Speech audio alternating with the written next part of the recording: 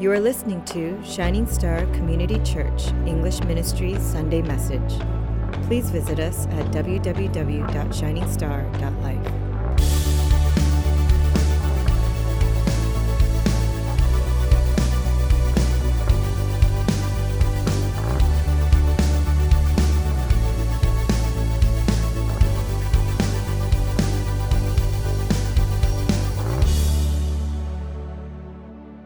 It is good to see you all here, and I think the days are getting better. The days are getting better, and so praise God for that. It is pretty much May, and it snowed like 3 weeks ago, right? This is crazy. Now, I'll be kind of dating myself right now, but there was a time when the internet meant nothing to me. Yeah. In fact, I just got back from Virginia Tech speaking at CCF, a campus ministry there, with our college director, Jesse. And as we were driving up, we were talking about the differences between generation like X, the millennials, and Xennials, right, which apparently is a category that I fall into. The Xennial is the in-between generation where we actually lived when phones began to kind of appear and started getting popular and where the internet started to kind of appear. See, back in high school, we didn't have Google. Google did not exist. Instead, we had to ask Jeeves. You guys know what I'm talking about? And Jeeves was horrible, right? He was horrible. So instead of really relying on the internet and waiting for the dial-up to work and connect and the beep, beep sound, all that stuff, we would actually rely on something called books, right? And these books in particular were called encyclopedias. I know that's where we get Wikipedia from, right? Encyclopedias. And I remember for a science class one day, my group and I, we had to go and look up the human muscular system. And so the cool thing about this one particular encyclopedia set that our school had, the school library had, was that if you go to the page with the human body, there they had transparent pages where you can kind of put over, and there you would see the circulatory system and the nervous system, and then the muscular system was really cool. And so you see this layer by layer that eventually created this whole body, this whole image, and it was pretty cool. So like that layer by layer image, it reminds me of our text today because here we have this, I think, awesome, miraculous event, but it has several layers to it that will make up the whole picture, the whole miracle. And so let's take a look at it one slice at a time. Now the thing is, this passage, it records a real miracle. Do y'all believe in miracles? Right? Yes. There were many large pots that Jesus commanded all the servants to fill up to the brim with water, and there was just a huge amount of wine created, and there was also this independent testimony of the master of the banquet or the feast. He was like maybe the best man, or maybe he was just kind of the one in charge of the ceremony, and he tasted it, and he's like, this is the best wine ever. So Jesus here turned water into fine wine, and it wasn't like there was wine residue, and someone took a sip, and there was like a flavor of wine. This was 150 gallons of the best fine wine. So this was not only a spectacular miracle, but it was a creative one too. It was awesome. But what's the significance of this all then? I have 3 points. My first is this: Jesus blesses life with joy. Jesus blesses life with joy. All right, now, in Romans chapter 14, there's a verse that says this: "For the kingdom of God is not food and drink, but righteousness, peace, and joy in the Holy Spirit." I think when it comes to churches, and maybe even churches like ours, I think that we got the part about righteousness right. I do. I think we all know what living in right standing, living in godliness, and living in holiness, like, I think we get that. I think we know that's crucial, that it is important, that it is an imperative, and so we strive and we try to work our kind of sanctification, we try to grow in our holiness, and so I think we get that. In fact, I also even think that we have an understanding of what it means to live in peace and to also be givers of peace and be filled with peace. But when I look at Christians, when I look at churches, and I'll be honest, even when I sometimes look into my own life, I feel that many of us are lacking joy. And if you believe and agree with what I'm saying about your life, say amen. We are sometimes lacking joy. It's like we got the doctrines and the teachings right. We got security in terms of what salvation means right. And yeah, maybe even during worship, right? We jump up and down, we clap our hands, we sway left and right. But when worship ends, I sense that supernatural joy and that excitement and that joy that really kind of marks the presence of God in our lives is often missing. But this miracle shows Jesus blessing life with joy. So I want you all to think about this miracle for a second, which happened to be the very first miracle of Christ. So get this, it is at a wedding party. In fact, just yesterday, someone who attends our church, Chris Chinloy, just got married yesterday. So if you see him, make sure you congratulate him and his wife. Joe and Joanna just got back from a friend's wedding as well. So we know weddings are important. They're important. They're huge. They are important events even in our culture, and they were certainly important events back in the biblical times too. And back then, sometimes those wedding events would last an entire week. So I'll be honest, as a pastor, and I know some Christians here, we will attend a wedding ceremony, but we'll skip the party, right? You get what I'm saying? Especially if there's drinking involved. In fact, I know a lot of people who wouldn't even think of inviting a Christian, especially a pastor, to a party. And it's not done, by the way, out of contempt or out of whatever, but the host just would feel that the pastor or this kind of uber Christian would feel out of place in that type of scene. And by the way, I'm not saying this because I'm asking you all to start inviting me to your wedding parties. Like, I'm not crying home or anything like that. At least in front of my wife, I'm not. But the thing about Jesus was that he was not out of place. Whenever he was in those events or those ceremonies and those celebrations and those party situations, like he was not out of place. And it's amazing to see as you read the Gospels that Jesus perfectly welcome and is at home in the company of people who are having a good time. Like he's chill there. He's feasting and he's sitting and he is talking and socializing with people who the whole culture and society would consider sinners. But get this, Jesus was not a buzzkill. He was not a buzzkill. He was not a killjoy. He was not a Debbie Downer. It was, in fact, the religious leaders who were the pretentious and judgmental and legalistic ones who never got the invite. On the other hand, it was Jesus who was often happily invited to rejoice and celebrate with people. And so here in this little village of Cana, in the home of presumably some common people, which is why we think that they were maybe a little bit poor, so poor enough that they cut it a little bit too close in terms of their provision of wine for the wedding party. And so here Jesus, who is the Word of God, who is the Son of God, who is the Messiah, here he comes bringing joy. And why does Jesus perform such a miracle in this home? It seems simple enough, I think. And that is, it was simply to save a young groom or bridegroom from being humiliated. Now, one of the biggest nightmares for any wedding is when the food runs out, right? That's why I loved it when actually at Tom and Christine's wedding, they're right there, we were at their house for the reception, and they had this amazing Italian spread, and I was making my round when the chicken piccata was all out.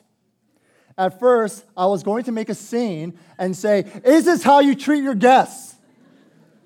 But before I could, their wonderful daughter, Lindsay, she swoops in, she grabs a brand new tray of chicken piccata, and all was well in my world. Not having enough food, or in this case, not having enough wine, was a big faux pas. Jesus, in an act of mercy, perhaps, in an act of kindness, to keep embarrassment from ruining a very, very special occasion, from ruining a very, very special day, he performs a miracle. Okay, so let's get into it. Some of you, all right, I'm going to say this very carefully. I thought about this very prayerfully, but hear me out. Some of you might be bothered that there was drinking there, that Jesus is associated with it. And you're definitely maybe even not liking my tone and the fact that I'm not condemning it enough. I've heard someone say that this wasn't real wine, that Jesus made grape juice, that he was the first producer of Welch's. Really, people say that. Not the Welch's part, but that was grape juice. The Bible makes it abundantly clear that Jesus turned water into wine, real alcoholic wine. No grape juice here. In fact, it is consistent with God's word elsewhere. The word for wine here in this passage is the same word that's used in Ephesians 5:18 when it tells us and warns us of do not get drunk with wine. It's referring to a alcoholic wine. So the same word. Psalm 104 praises God for making wine that gladdens the heart of man. So, does that make drinking all right? The answer is yes and no. The Bible never condemns drinking outright. The Bible never says that holiness demands abstinence. But the Bible repeatedly warns against and condemns every single occurrence of drunkenness found in the Bible. You hear me? Folks, hear me out. Alcoholism is ungodly. Alcoholism, drunkenness, is sinful. Yes, Jesus did associate with drunkards and with thieves and with prostitutes, but you will never, ever find anywhere in Scripture where he ever approved of their behavior. He never said, well, this is your choice. This is your life. Do what you want. You have the right to live the way that you want. Not then and not now.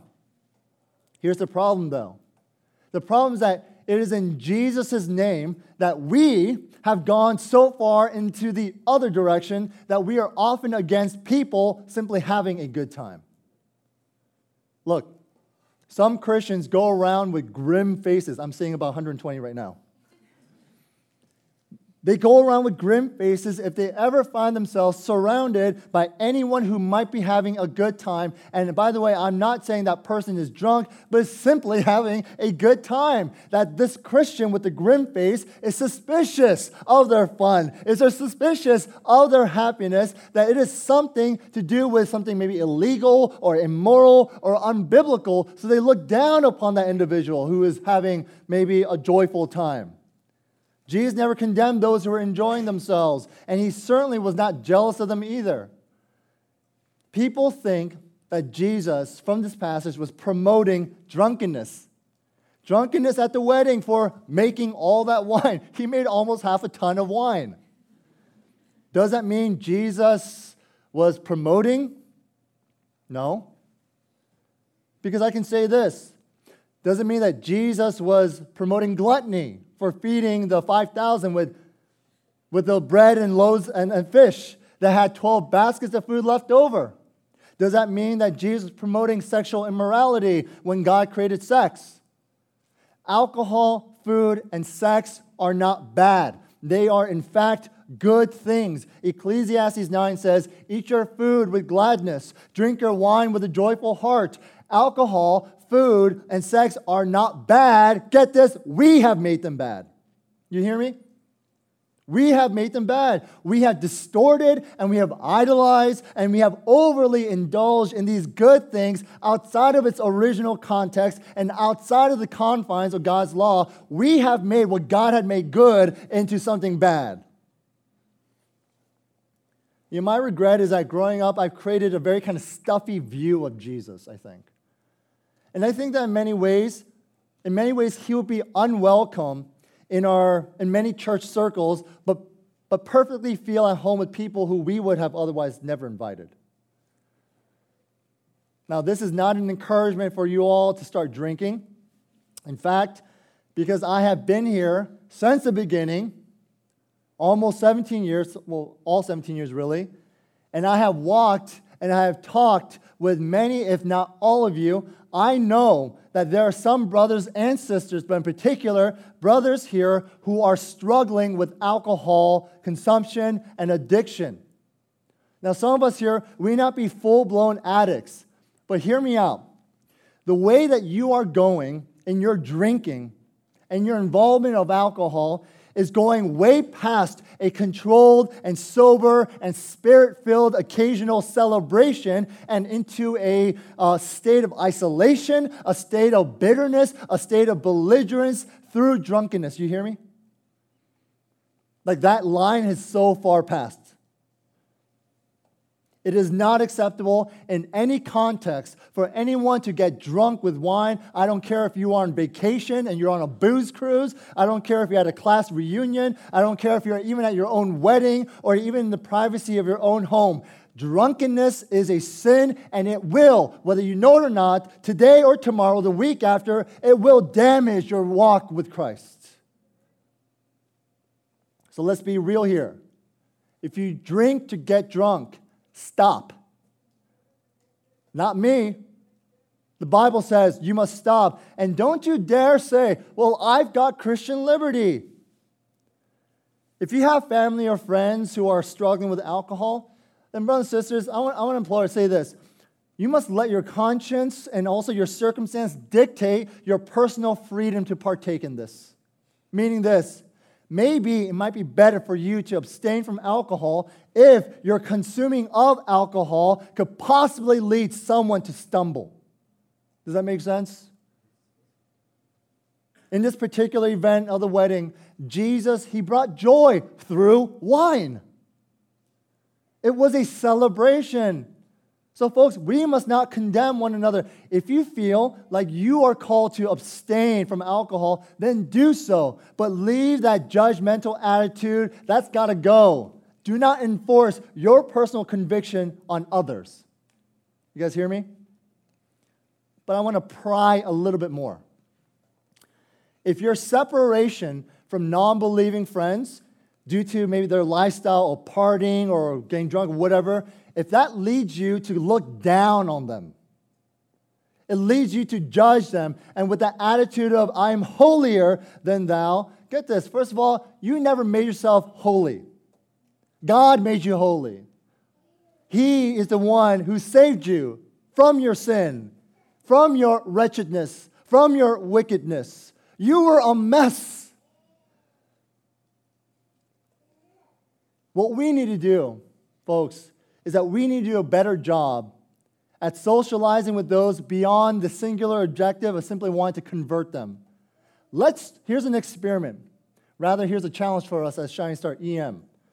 Let's try to make friends for the sake of loving them. Y'all feel me?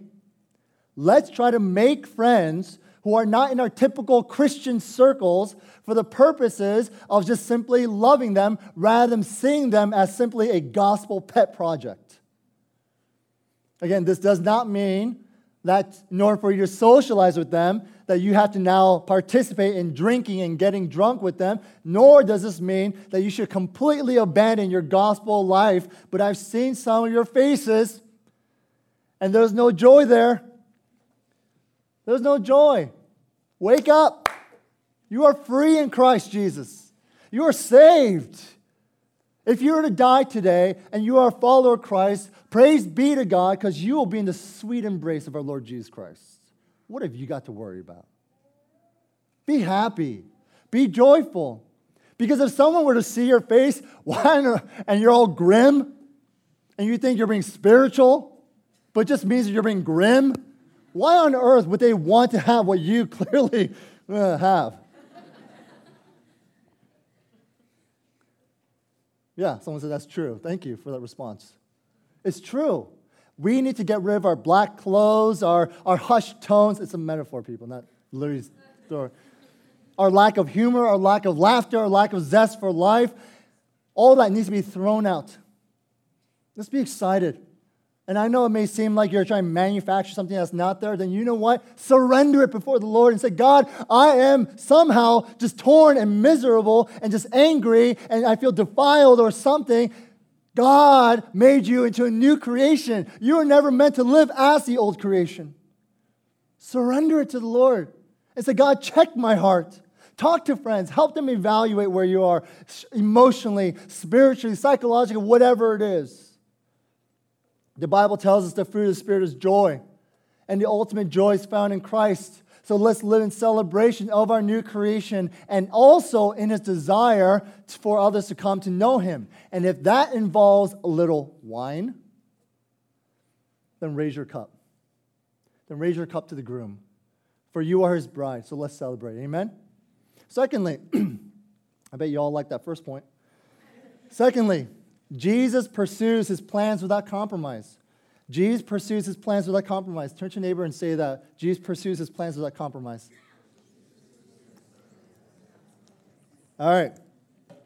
We got a real dislike for politicians.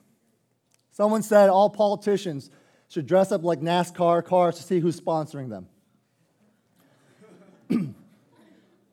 I didn't say it. Compromise is their agenda, but Jesus is not like that.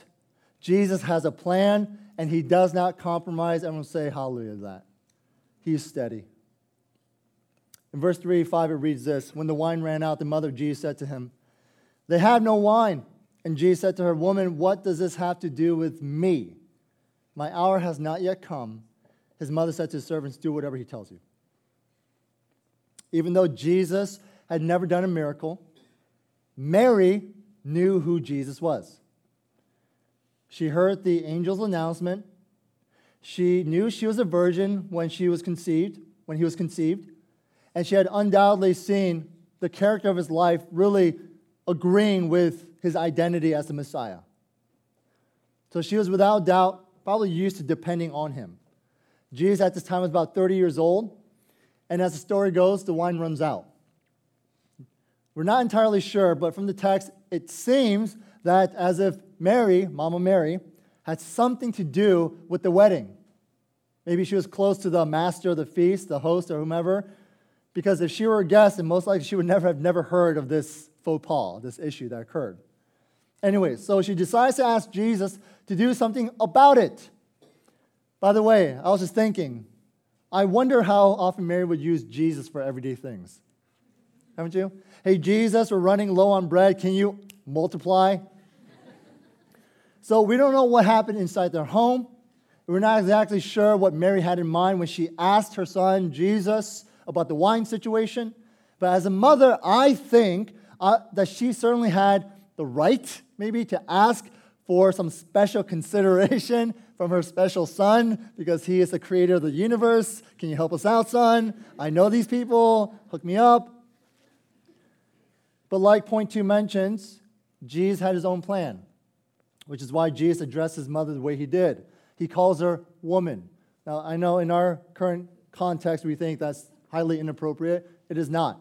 It was actually a title of respect, but lacked intimacy. It was like as if in the South we say, "Yes, ma'am." That's it, okay? And so Jesus challenges her request. Woman, ma'am, what does this have to do with me? The literal translation is, what to me and what to you? It's not a rude tone, like the way that we're kind of hearing it, but it certainly is abrupt. It's in this phrase that Jesus makes it very clear that Mary does not, even though she is his earthly mother, but Mary does not have some special status to appeal to him just because she's mom. And so Jesus knew that Mary approached him with that kind of motive, that kind of incentive, that kind of notion. And so gently Jesus kind of shares his rebuttal that he needs to, "Mom, pursue my agenda in my own way." And maybe this was hard for Mary to hear, because it seems right here that there was a shift in their relationship. But how does she respond? She humbly accepts it. She humbly accepts it and she submits to it. Because she was someone who came at first to Jesus as his mother, seeking a favor, but then she leaves as his disciple, trusting him. You guys hear me? She left as a disciple, submitting to his agenda and advising the servants to listen and obey him.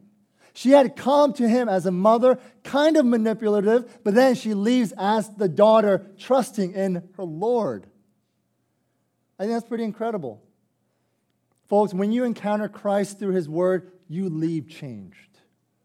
You leave changed. You are never the same again. Look, the way that we live our lives and pray our prayers are often, I think, subtle and manipulative ways to kind of divert Jesus from his agenda to start working on ours. We start saying, Jesus, wake up. I need help. Like the world revolves around me right now. This is what's going on. I'm not saying that what we're doing and when we pray that prayer is anything demonic or wicked necessarily, but let's be real. How often have we come to the Lord with our plans and our agenda and our goals and our expectations, asking him to bless it with success, never mind thinking for once if what we are asking for is actually in compliance with his will? If God will be glorified. Have we ever asked and took the time when we sought after the Lord to see if what we want to do and what we want to accomplish would actually glorify God, would actually edify the church, and would actually bless those around us?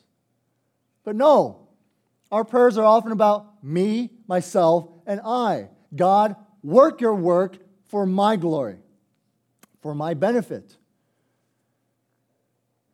Maybe like Mary, our relationship with Jesus is like playing Let's Make a Deal. God, if you do this, then I will follow you. If you give me what I want, bless me with a better job maybe, change my husband, or change my wife, or give me children, or fix my immigration status, or change my miserable situation right now, then, God, I will climb the highest of mountains for you. I will read the entire Bible front and back and memorize Scripture every single day. I will tithe and I will serve and I will just build up the church and I will be the greatest servant you've ever seen. Only if you do this for me. Stop with that. Jesus would rebuke us just like he rebuked his own mother. He calls you to be his disciple. Period. Disciple, which means that we are subject to his agenda. We must surrender ourselves to his plans. We must relinquish all concerns and all commitments to his will. Because, folks, if you're calling Christ Lord, then let him be Lord. Don't tell him what is best for your life. Don't tell God what he must do for you and how he must solve your problems, when he must act, and what kind of miracle he needs to perform in your life. Who's God? You or him? We are called to trust and obey. Amen? Now, you might come as a manipulator. I certainly have. I've definitely had those prayers. But know that we must always leave as his disciple. Jesus pursues his plans without compromising, and his plans are good. His plans are right. His plans are full of grace. And listen here, no one who follows him has ever once regretted it. Yeah? Jesus never disappoints those who humbly trust in him. Amen.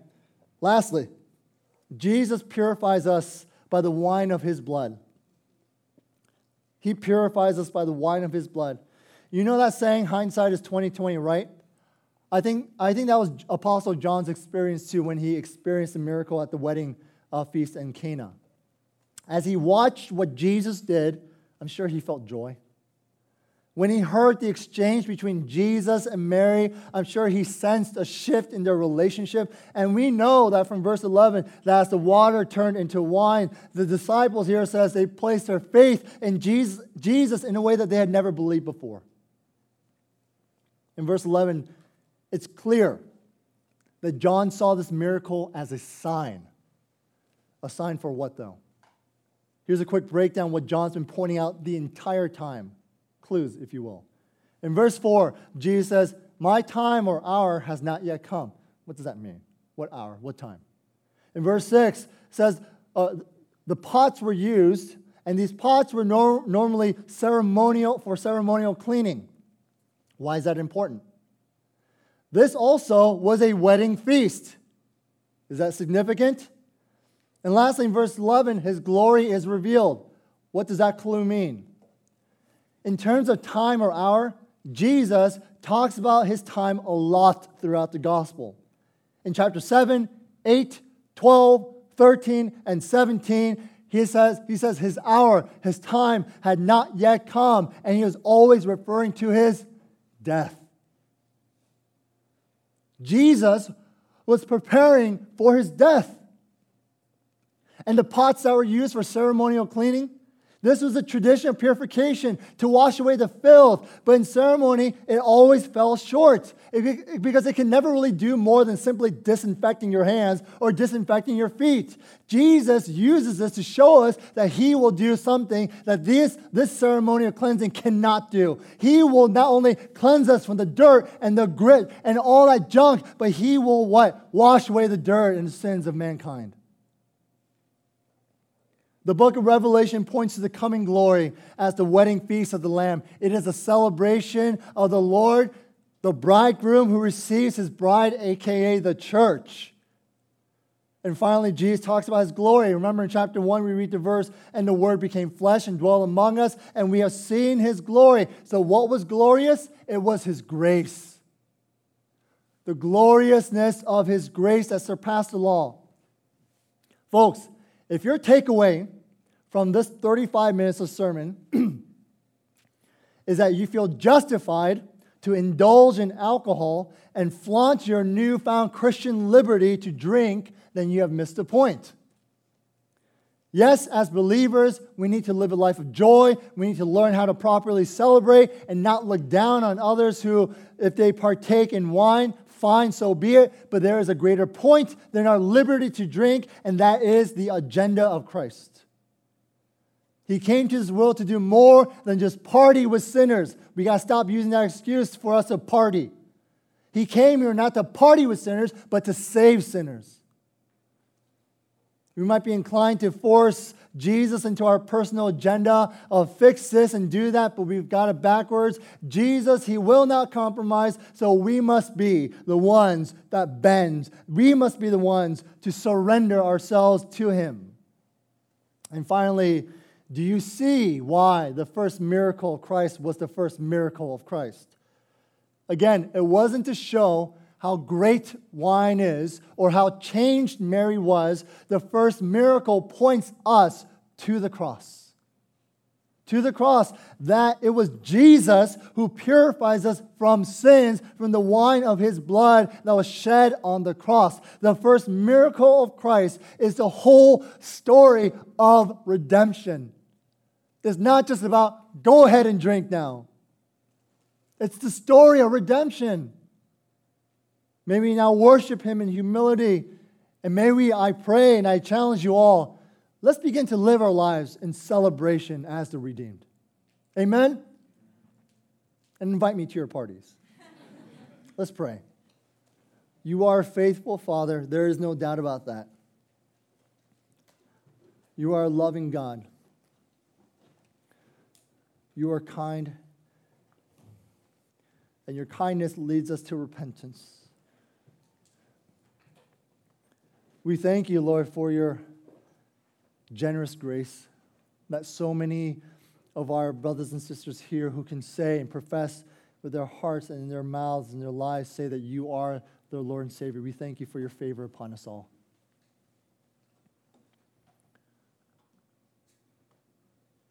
And maybe, we do know quite a few things about the Bible and what it means to be a Christian. Maybe it has to do with culture. I don't know. But Lord, forgive us for living a life that is free of joy. Forgive us for living a life that is so just content on having a sorrowful face. Almost miserable. That is not how we are called to live, but to live with joy. Live knowing that we are blessed. Live knowing that even if today's our last day, that all is well. How can someone with that kind of assurance, knowing that we have a God who covers everything in our lives, how could we walk around with such grim faces? I pray that this whole church here, this EM ministry, would encourage one another, that we would build each other up, that we would take the step and actually learn about each other and hang out with each other and celebrate with each other in whatever capacity, whatever that means. I also pray, Lord, that you would forgive us for any type of pretension. If we ever looked down on others, whether they celebrated or partied or whatever, whether we felt like they weren't as Christian as we were. But that you would give us a forgiving heart, a compassionate soul, a merciful hand to love them.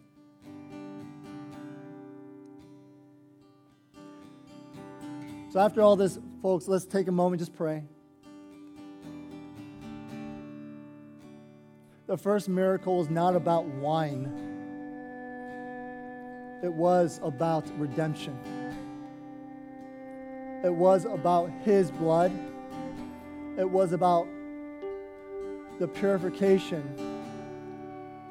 that we were able to have received because of the death and sacrifice of our Lord and Savior Jesus Christ. So in our prayer, let's lift him up. Let's worship him. Okay? Let's pray.